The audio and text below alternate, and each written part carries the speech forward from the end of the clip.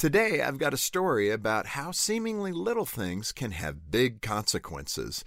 It involves a peanut, a future president, and the Heimlich maneuver. Shortly after the Heimlich maneuver made headlines in 1972, then California Governor Ronald Reagan was talking about it with Michael Deaver, a staff member in his administration.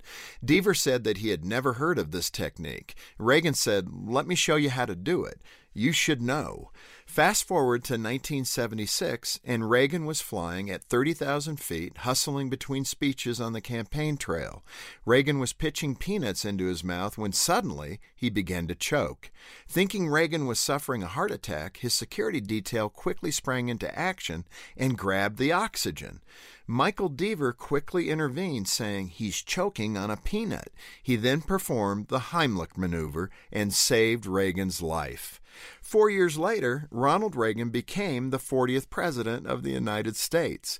Among his many accomplishments, historians agree that it was his devotion to freedom, coupled with aggressive foreign policies, that brought down the Berlin Wall and ended America's Cold War with Russia. Never underestimate the value of small things, because small things often turn into big things somewhere down the road. For more to help you thrive, go to FocusOnTheFamily.com. I'm Jim Daly.